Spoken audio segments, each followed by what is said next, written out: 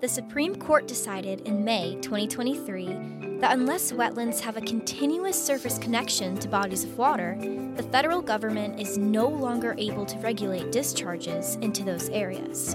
This is a big problem that is affecting our environment. I'm Scarlett Lewis, and in this episode of Charleston's Wetlands, we'll talk about this recent legal decision affecting wetlands and how they're being threatened. A recent Supreme Court decision, Sackett v. United States, has stripped away protections for isolated wetlands. But what makes a wetland isolated? There's some wetlands that have seasonal connections, right, during wet periods. And then there's wetlands that only have connections through groundwater, right? Those are called isolated wetlands. So imagine a wetland that doesn't have any direct physical connection to a nearby creek or river, right? But that water soaks down through the ground, hits the groundwater, and then flows through the groundwater, right, to the nearest creek or river, right? So it's got an underground hydrological connection through groundwater. These are the wetlands that are losing protection due to this decision. But first, here's a little context on the issue at hand. It all started when an Idaho couple, Michael and Chantel Sackett, wanted to build a house on an empty lot, which they have been trying to build on for over 15 years. To get the lot ready for construction, they filled it with gravel.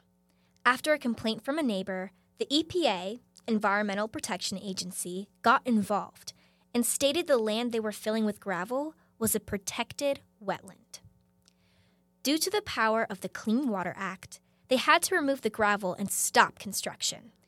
However, their lawyers claimed that because there was dry land between the marsh that the Sacketts filled, it was not a protected water of the United States and was not subject to be regulated by the EPA. And there's been a lot of talk lately about the Clean Water Act and its and what are waters of the United States.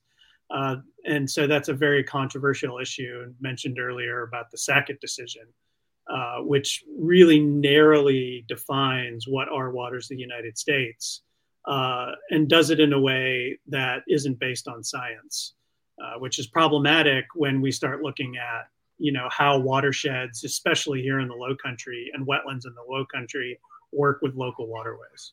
It misunderstands the way, especially here in the low country, that these wetlands work, right? We have very soggy, fast draining soils and very high groundwater tables, meaning if you dig a hole 3 feet in the ground, right, in some places you're going to start to hit groundwater. And so the wetlands, the nearby creeks and rivers, and that groundwater are all part of one system, right, that have a connection.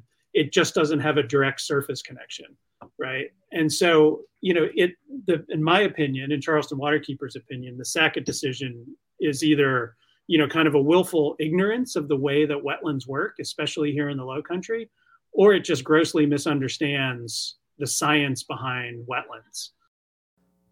When these wetlands are filled in, tampered with, or destroyed, it's not like the only thing you're losing is the wetland. We're losing all the vital processes they perform in keeping our environment in check. You can't impact one part of it without damaging other parts of it, right? And so, what we see is a really weak, non-existent state regulations and a stripping away of protections at the federal level.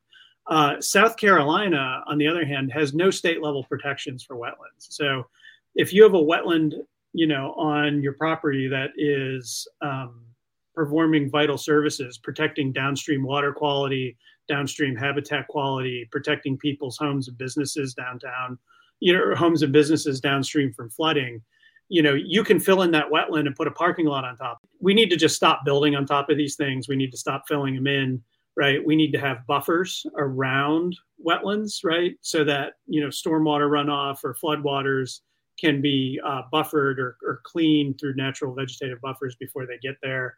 We need to stop building in the cases where some cases we're even building too close to them, right? We should be building further away from them. So we need stronger setbacks. We need better buffer rules. We need better rules that prevent building on them in the first place. That's a tall order considering how popular Charleston is and considering how valuable the land is for development. Wetlands are under threat from all of that. As Charleston grows, everything that gets built here impacts a wetland in some way. According to U.S. News and World Report, Charleston is one of the fastest growing places in the U.S. in 2022 to 2023. With more than 30 new residents per day, it is experiencing rapid growth and gaining popularity. This has led to a large amount of development, which is already not good for the environment, but especially bad for wetlands because they are constantly being built upon. Ashley Demosthenes, CEO and President of Low Country Land Trust, speaks on how this development affects wetlands.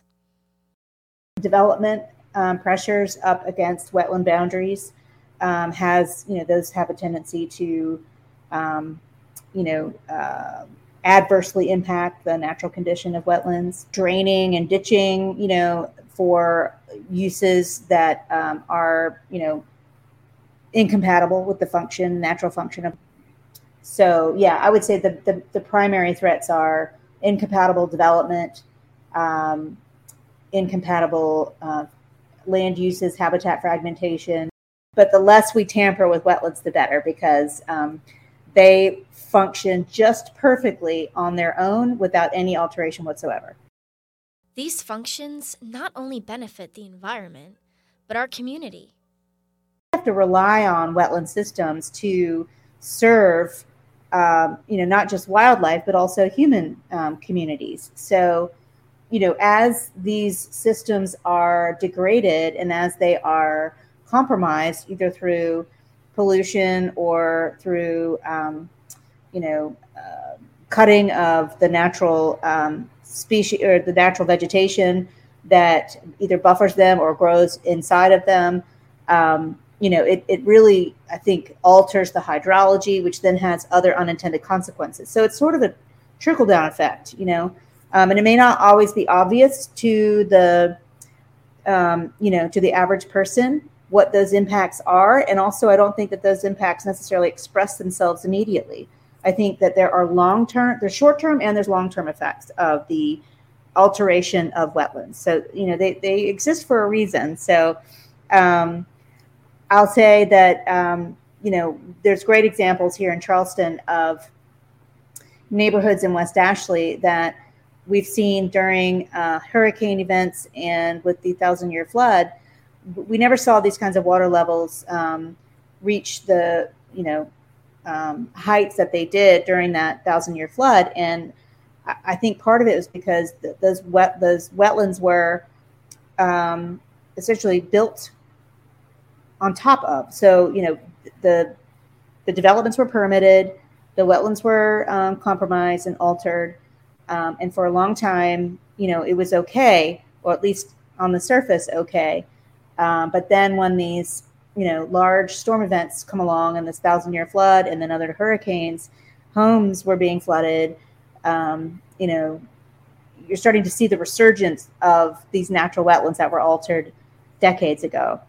So it has an impact on our human communities just as much as it does wildlife, especially as the climate is warming, as our seas are rising. And it's almost like, the perfect storm where all these things are converging at once.